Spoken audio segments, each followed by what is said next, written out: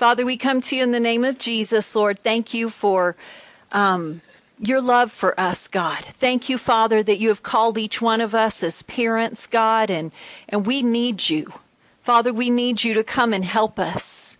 We can't do it on our own, and we just ask that you come and help us. Holy Spirit, you be the revealer of all things that we need to know with our children, Lord.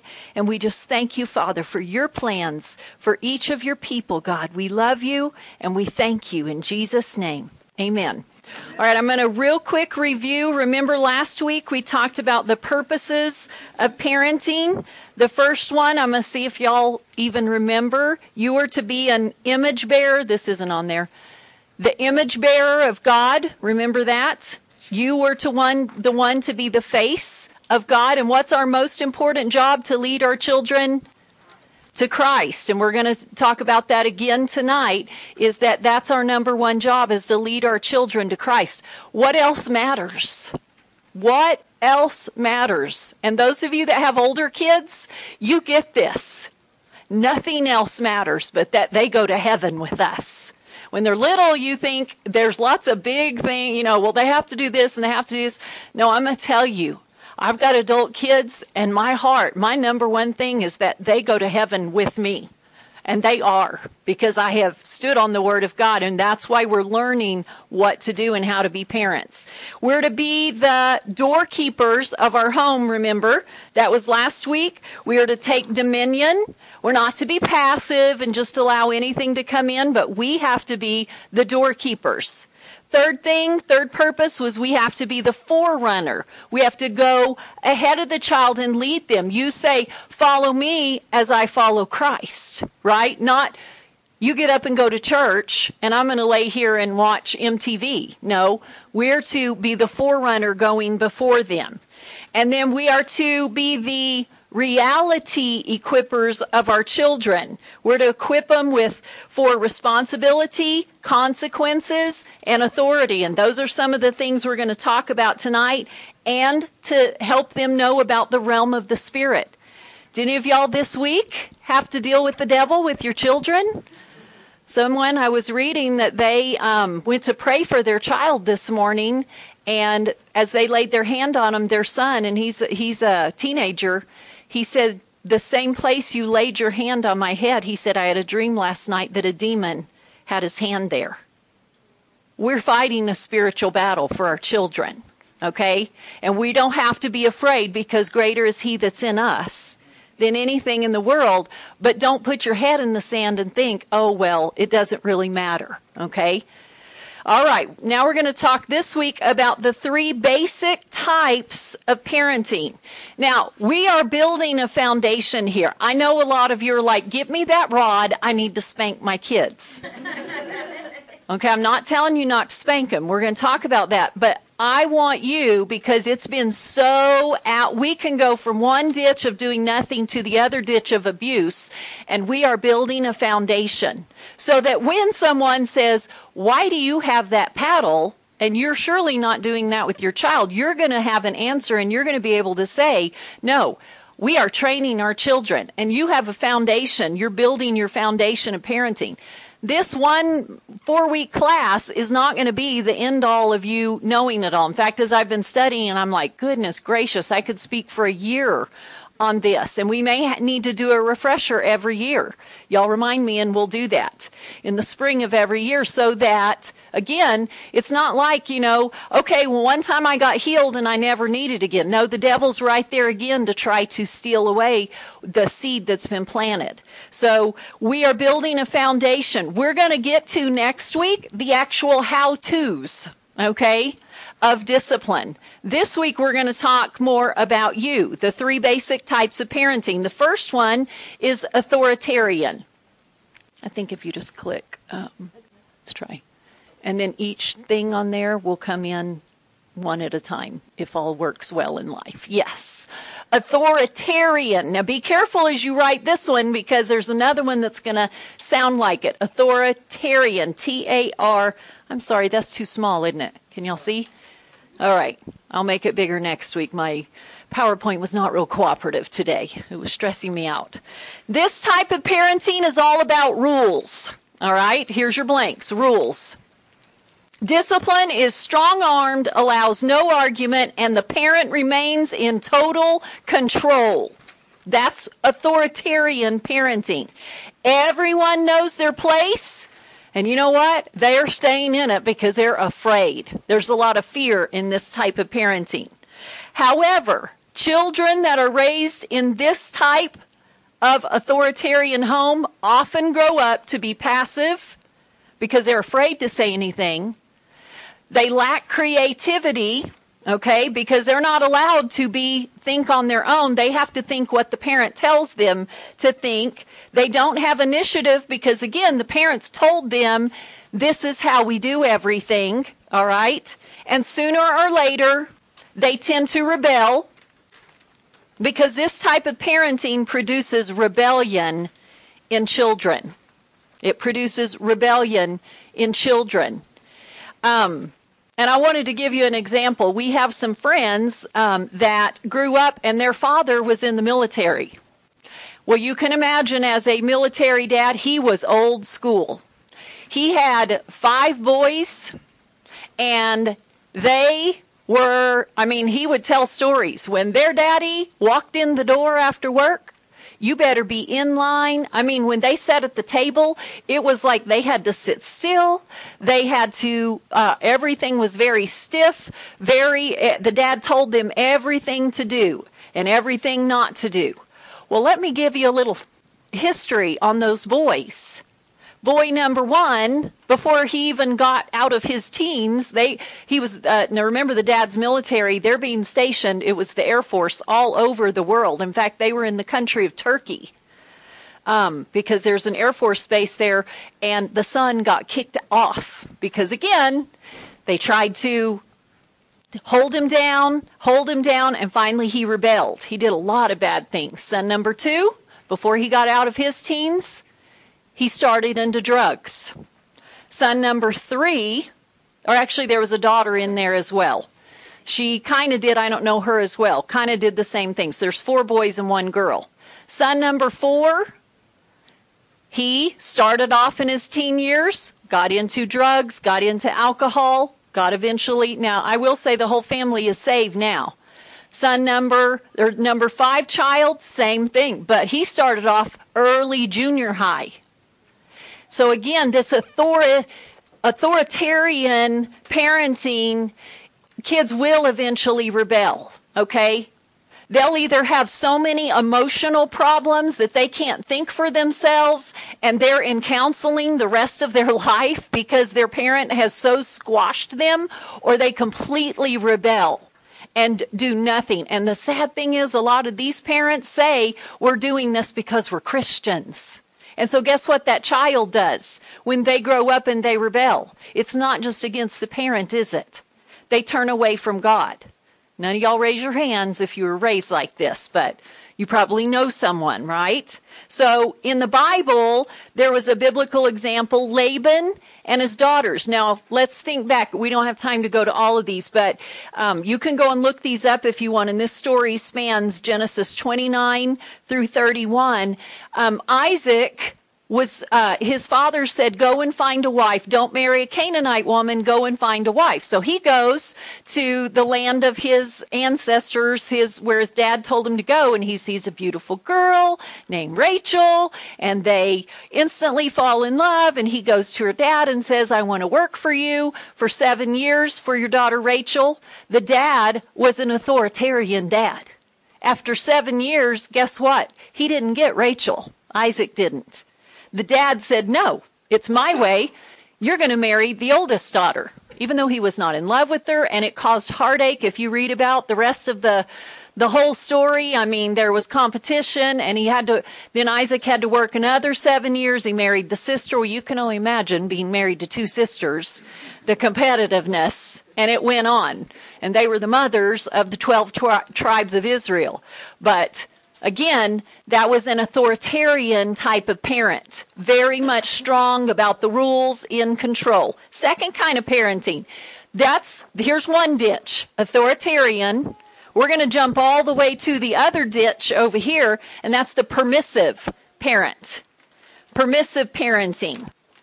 These parents want to be their child's best buddy, and they try to reason with them. That's their whole goal. Let's reason with our children, but are very weak on control. Y'all ever tried to reason with the 3-year-old? Now, Mommy said we have to be quiet because we're going in a restaurant. I don't think that matters in the least to a 3-year-old. How many of y'all have a 3-year-old right now? Can you reason very much with them? No, there's not reasoning. If you've ever worked in those children's classes, reasoning does not work, okay? Because we're dealing with things up here and we're trying to make them on our level, and that just doesn't work. Permissive parents are always eager to snowplow the roads of life for their kids. What does that mean? Have you ever met those parents? You go to the classroom and maybe I love it like when there's a science fair and you go in and you see, here's the 5th grade work and here's a 5th grade work. And then you see this one and it's okay. If you can get her settled, y'all can just stay right over there. Yeah. And then you go to the next one and you see, and it looks like a college student's. Why? Do you think that 5th grader did it? No, we had a permissive parent and they want to make it easy on their child. And they've stayed up till 2:00 the night before doing their child's project or doing their child's homework or writing their paper, things like that. So basically, this type of parenting lets the child be in authority and make their own decisions, and it shields them from suffering any negative consequences because of those decisions. Shields them from suffering any negative consequences because of those decisions. They also give in to every want the child ever has because they do not want them to be in need of anything. Have y'all ever met parents like that? They're like, well, I never had this, so I want my kids to have it. So that child has everything. Now, they may not have money for groceries, but that child has the DS, whatever latest game, and they're permissive. They don't want their child to have to suffer it all. And let me tell you, I want my kids to have. I want to be good to my kids. But how many of y'all know there's some good to be had from having to wait on things, right? And not have all the time. Think about it. When Amanda when she was a younger child in her grade, but when she got to 9th grade, most of her friends, they were older and they started turning 15. In New Mexico, that's when you get to drive. Well, a lot of her friends at the junior high, it was pretty amazing. You look out in that student parking area, they had brand new cars. Brand new. And they were not like the cheapest cars. They were brand new, nice cars.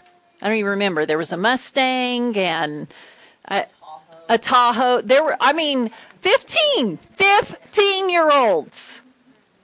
They had nicer stuff than some of their parents. But these parents, they were permissive parents. They didn't want their child to have to suffer. It's almost like, also it leads into that whole, I didn't get it, so I want to live my life through you. You can have all this. But those same children, I will say, they grow up, and then what happens when, like if it's a girl, then, along comes her husband, and he's having to work 2, 3, 4 jobs to keep her at that lifestyle that her parents had her at. We can't be permissive parents. This type of parenting is propelled by guilt. Guilt. This could be from a lot of things, but I'm going to tell you the things I've seen. Maybe by the way that child was conceived, and there is no judgment coming from me. But a lot of times, we may think, well, either I got pregnant out of wedlock, I had them very young, I had them old. I've seen both ends of the spectrum. Maybe you're not married to their father. Maybe they've been through abuse. And so we feel bad for them. So we want to be permissive. We want to give them whatever they want so that we don't feel guilty. And again, nothing is going to take away the guilt of anything we've done except Christ.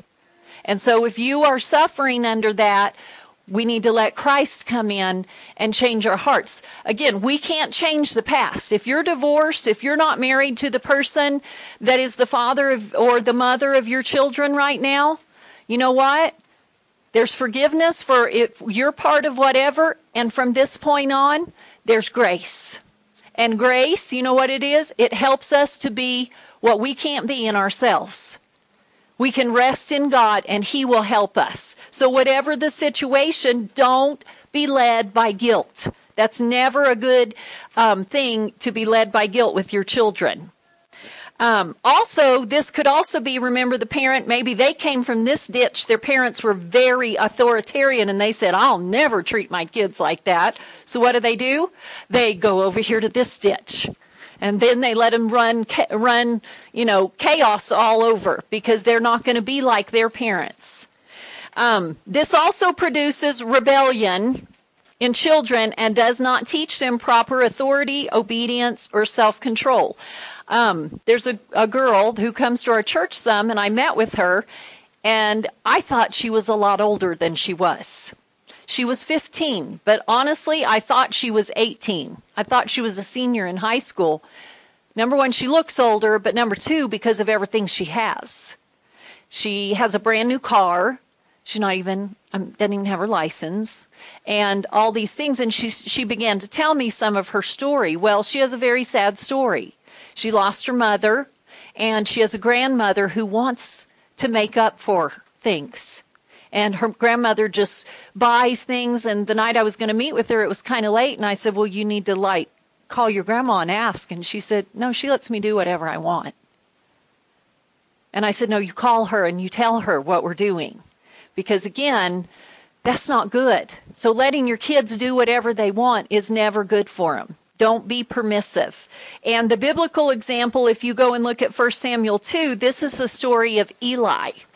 And Eli was one of the priests. And Eli was a very good man, but his downfall was that he had these sons and he did not discipline them. In fact, if you go and read through the whole story, it's really sad. And 2 of his sons died because this was in the days of the Ark of the Covenant, and God gave him all these directions. You do it exactly like this, because God's presence was literally right there with them. And he told the priests, you do it like this and this and this. And those sons, because again, they weren't disciplined. They were not taught proper authority. So they thought, it doesn't matter what God says. They went and they did what they wanted. It said they took different fire than what they were supposed to. And they died on the spot. And I'm not saying that over your kids, but I'm telling you, if we don't teach them proper authority, life is going to teach them, right? All right. The third kind of parenting that is the good kind that we want you to be is authoritative. Authoritative. Okay, and it's authoritative. Authoritative parenting. All right, this is a godly balance between the two extremes, okay? We're not in the ditch either way. We're right in the middle.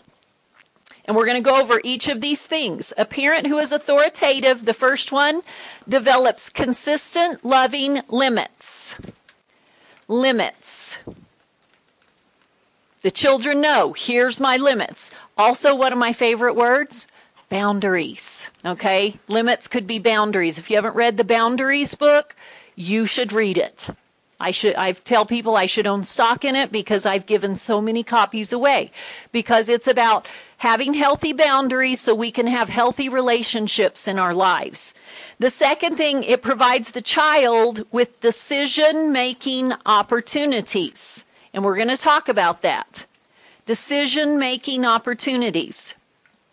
Third thing, it holds the child accountable. Holds the child accountable. I'll try not to stand in front of it so you can see. The fourth thing, it lets reality be the teacher. Have y'all ever been taught by reality as an adult? Yeah, it's better to learn those lessons when we're children. The next thing authoritative parenting does, it conveys respect and love that enhances their self-esteem. Respect and love enhances. How many of y'all want your kids to feel good about themselves? Yes, absolutely. We want them to have a healthy self-esteem. And next, it emphasizes communication between parent and child. Very important. If you can't talk to your kids when they're little, you're probably going to have a hard time the older they get. And then the last thing, it stresses the relationship between parent and child, not just the set of rules, but the relationship. It's always relationship over rules. It's not get rid of the rules, but there are rules, but there's always the relationship above that. Here's the example. Think about the story when Jesus, this is in Luke 2, when Jesus was growing up. It tells us when he was born, and then we know about when he went into ministry, and there's really only one story in the middle there.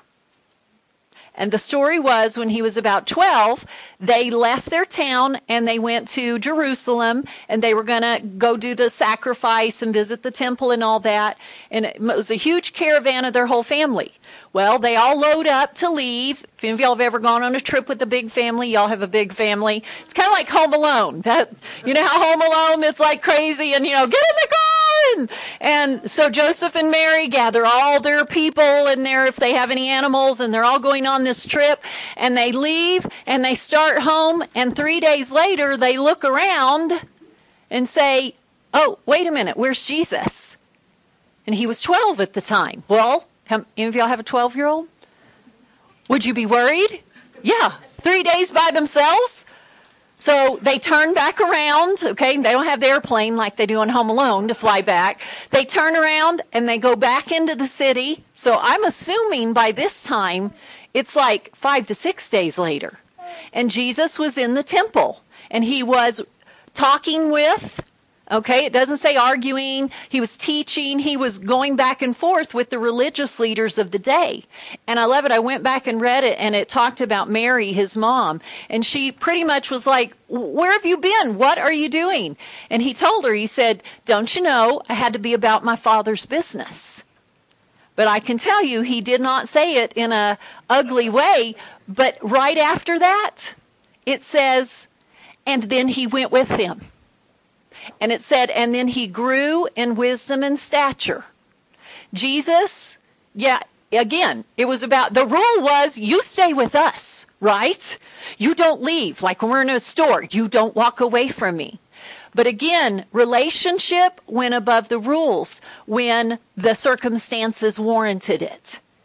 But he was obedient and he went with her. But she didn't beat him right there in the middle of the temple. Okay? Because there was something more than the rules at that moment. Y'all see the difference there? Okay. We're going to give you this is the definition for discipline. It means training to ensure proper behavior, order and control, calm, controlled behavior. Oh, doesn't that sound good? Those of you with preschoolers or teenagers, calm, controlled behavior, conscious control over lifestyle. There's one for teenagers. Conscious control over lifestyle. Punishment is one of the definitions. Or to teach somebody obedience. That's very enlightening when you look at all those things that discipline means. And next week, we're going to look at a lot of scriptures. When I started going through, oh my goodness, Proverbs, it's like book after book after book about disciplining your children, and we're going to go over those next week. What children need today, let me tell all of you, they don't need perfect parents because nobody's perfect. They need good parents, and each one of you can be good parents. A good parent is, among other things, one who allows him or herself a margin of error. Because I'm going to tell you again, we are not perfect. We will never be perfect. Now, we should have a perfect heart. And that means that our heart should always be to do the right thing and to honor God. But we need to allow ourselves a margin of error. Are any of y'all your worst critic? You don't really need anybody else to get onto you, because you get onto yourself when you make mistakes, especially those of you that tend to perfectionism. All right. At the heart of this real life parenting is reality discipline. It's a consistent, decisive, and respectful way for parents to love and discipline their children. We're going to keep going. Ephesians 6, 1 through 4. This is where we find this basis for reality discipline. And we read this last week. The Apostle Paul wrote this. He said, "Children, obey your parents in the Lord, for this is just and right. Honor, esteem as value and precious your father and your mother. This is the first commandment with a promise, that all may be well with you and that you may live long on the earth. Fathers," and that could be mothers too, "do not irritate and provoke your children to anger. Do not exasperate them to resentment, but rear them tenderly in the training and discipline and the counsel and admonition of the Lord." You could say that reality discipline is how God helps us face life, right? That's what he does for all of his children. Because again, we're children too, under God. You're a parent over your children, but we are children as well. Godly parenting means treating your children the way God treats us. We talked about that last week. His children. He lovingly helps us make wise decisions about the realities of life. When you use the concepts of reality discipline, you might as well get set now, guys. Your children aren't always going to make the right decisions. Did any of you, were you perfect growing up? No. Even the kids, and the last week, next week we're going to talk about the how-tos. The last week, we're going to talk about the differences in personalities, and then the differences in like firstborn, middle, and lastborn children, or only children. That makes a huge difference. Okay? But there are no perfect children. I don't care how good you think they are. They're not perfect, okay? And you need to give him or her the freedom to fail. That's very important. You have to give them the freedom to fail. But you believe that your child will make more and more wise decisions the older that they get, as they become accountable, responsible through self-discipline, all right? Remember, what's our number one goal of parenting? To lead our children to Christ, okay? How do we do this using reality discipline? This is what we're going to end with today. Number one, be authentic. Be authentic. You must be authentic.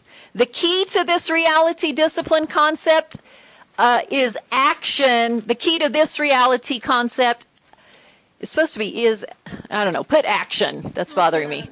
Action, not just words. Right? Action, not just words. Does that bug you about people when they're big talker Betty Crocker out of their mouth? But then they're not lining that up with how they live. You don't have much respect for them, do you? So we need to be authentic. Children hear a lot of words about God at church. They hear a lot of words about God in your home. But what is it that they see you doing? And the biggest thing that turns people off from the church is what? Hypocrisy. I mean, when they say, man, those Christians, they're just a bunch of hypocrites. There's a lot of people that don't go to church because they think we're one way in church. We're saying one thing out of our mouth, but we're doing something else. And with our children, we need to be authentic, okay? That means that when we have problems, when we make mistakes, we admit it to them. When I freely admit my humanness to my children, I am taking advantage of an ideal opportunity to teach them about dependence upon the grace of God. That's where we all need to be, is dependent on the grace of God. When I admit to my kids I don't have all the answers, okay, and I pray with them and I talk to them, they see me depending on God for what I need.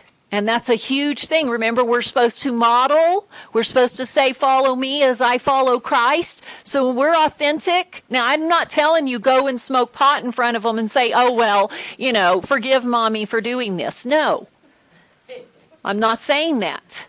But I am saying that when you make a mistake, don't try to act like you didn't. Be authentic. When you're sad about something, again, there's a line here. You don't want to drag your kids and drag them if you're suffering with depression. But you know what? Sometimes there may be something bothering you and you need to say, Mommy's sad and I need Jesus to help me with this. Daddy's having a hard time. We're going to ask Jesus to help us with our money this month or whatever it is. We need to be authentic. All right. The second thing is be approachable. This is using reality discipline. Be approachable. Your children don't need to view you as perfect and never making any mistakes. You know why? They're going to value you more knowing, man, they've been through the same thing that I have. Okay? And that doesn't mean they have to experience everything the way you did. Sometimes, hopefully, they'll learn by wisdom and not have to make all the mistakes you did. When they come to you in this way, they'll know you're going to listen and not judge them, and they will not have a problem approaching you with problems and struggles they're facing. I know when I was a teenager, I was the fourth of 4 girls, and honestly, by the time I came along, I think my parents were just tired. Literally. My first sister was pretty good. She got married young. The next 2 sisters, especially number 2, put them through hell, literally. I can't even begin to tell you all that she did. Sister number 3 was right on that same thing. I was not an angel. But my parents, by that time, I think, were pretty tired, and I didn't go and tell them anything. Plus, they were kind of old school. You didn't talk about anything. I mean, they never told me about anything. Nothing. The changes of life, boys, there was no discussion. That's just how people were then. But I want to be approachable. I want my kids to come and say, hey, there's this kid at school and he is doing this. Again, do you want them to come to you or to their buddy in all of his 10-year-old wisdom and the home life he or she may have? You want to be approachable so they'll come to you. It's sad to see so many parents refuse out of pride or selfishness to let their children know that they do have flaws and they don't have it all together. Here's on your paper. When parents are brave enough to share their flaws with their children, they serve as beautiful models of what it means to depend on God. See, when you're open and transparent before God and your children, you're telling them, I may be taller than you, I may be older than you, but I still need God to work in my life, and I still need Him. Okay? Perfect heart, but we're never going to be perfect. We're always going to make mistakes. Third way to use reality discipline to draw your kids to Christ is to pray with your children. This is one of the best ways to show, not just tell them about Christ. Did y'all catch that? There's show and tell at school. We don't just show our children, okay, here's a Bible. Here's what you do. We love our Bible. No. We need to show them. When they get up in the morning, they should see you. Oh, Mommy's he's reading the Bible. When they go in your room, they might see you praying. When they know that maybe there's a problem with the family, they should know. You know what? We're all going to pray together about this. They don't need to know every detail because they're children. But they can know on a certain level that, you know what? We're having some struggles and we're going to pray and we're going to believe God. And you get your Bible out and you find those scriptures for that situation of whatever it is. You're not just showing them, okay? It's show and tell. You're going to model it in front of them. Pray with them. Take them into your arms. One of the sweetest things you can do is either, and it could be both. It doesn't have to be either, especially before they go to school. Man, when they go to school, guys, it's crazy. One of our women came to me. She's a grandma in our church Sunday, and she came with tears in her eyes, and she said her 13-year-old grandson was being bullied at school, and the bully had thrown him to the ground on Friday and separated her grandson's shoulder. And he's so afraid. I'm telling you, we need to pray for our children before we send them off into the world. Again, and we've got to let them know greater is he that's in us, that we don't have to be afraid. Okay, and then at night, don't just say, go to bed. Go in there with them. Pray with them. Is there anything that is bothering you or anything you have? Teach them to pray. Amanda and Matt, I'll say this, when Cade was 2 or 3, when he was 2, and I don't know how they did it because it just shocked me. They taught him a confession to pray. I should have had it written out. It was pretty amazing. And then they taught him, and it was, I don't know how many words. It was a lot of words. And then they taught him after he got that, when he was about 4, they added on a second part of it. I'm a leader. I could almost repeat it because they used to stay one night a week with me before they went to school. And they would say your confession. And so they would say, I'm a leader and not a follower. I'm above and not beneath. Everything I put my hand to do prospers. I am a man of God. And Taylor would say, I'm a woman of God. And they taught them to say these things. So good. Think about when we lay them down at night. Again, it takes time. And I know you're tired. But what's your job? Right. To lead them to Christ. That's number 1. Take the time to pray with them and let them know this is why we serve God. 4th thing, allow godly freedom. The home should be a place where children can learn to make decisions about their lives. We're going to go a few minutes over, but it's okay. I'll be done in about 5 minutes. And learn to accept the consequences of their decisions, the good and the bad. They need to make choices. Life is all about choices. Now, I'm not telling you to let them to be in control of the family, because there is order. Guess what? Daddy is if there's a mommy and a daddy, daddy's the one, okay? Then mama, then the kids. We're not telling you put them above. Now, God's up there, of course. Y'all know that. That goes without saying. But if we go back to our definition of discipline, we are training them in proper behavior, training them. How are they going to know how to make a decision when they're 16 and their buddy says, do you want some of this marijuana, when we didn't teach them when they were 5 and their little friend said, do you want to pick this flower that we're not supposed to? We've got to teach them how to make choices. And it is age-appropriate choices, okay? Now, when they're 3 and they want to wear a purple sock and a blue sock, is that something that you could live with? Probably.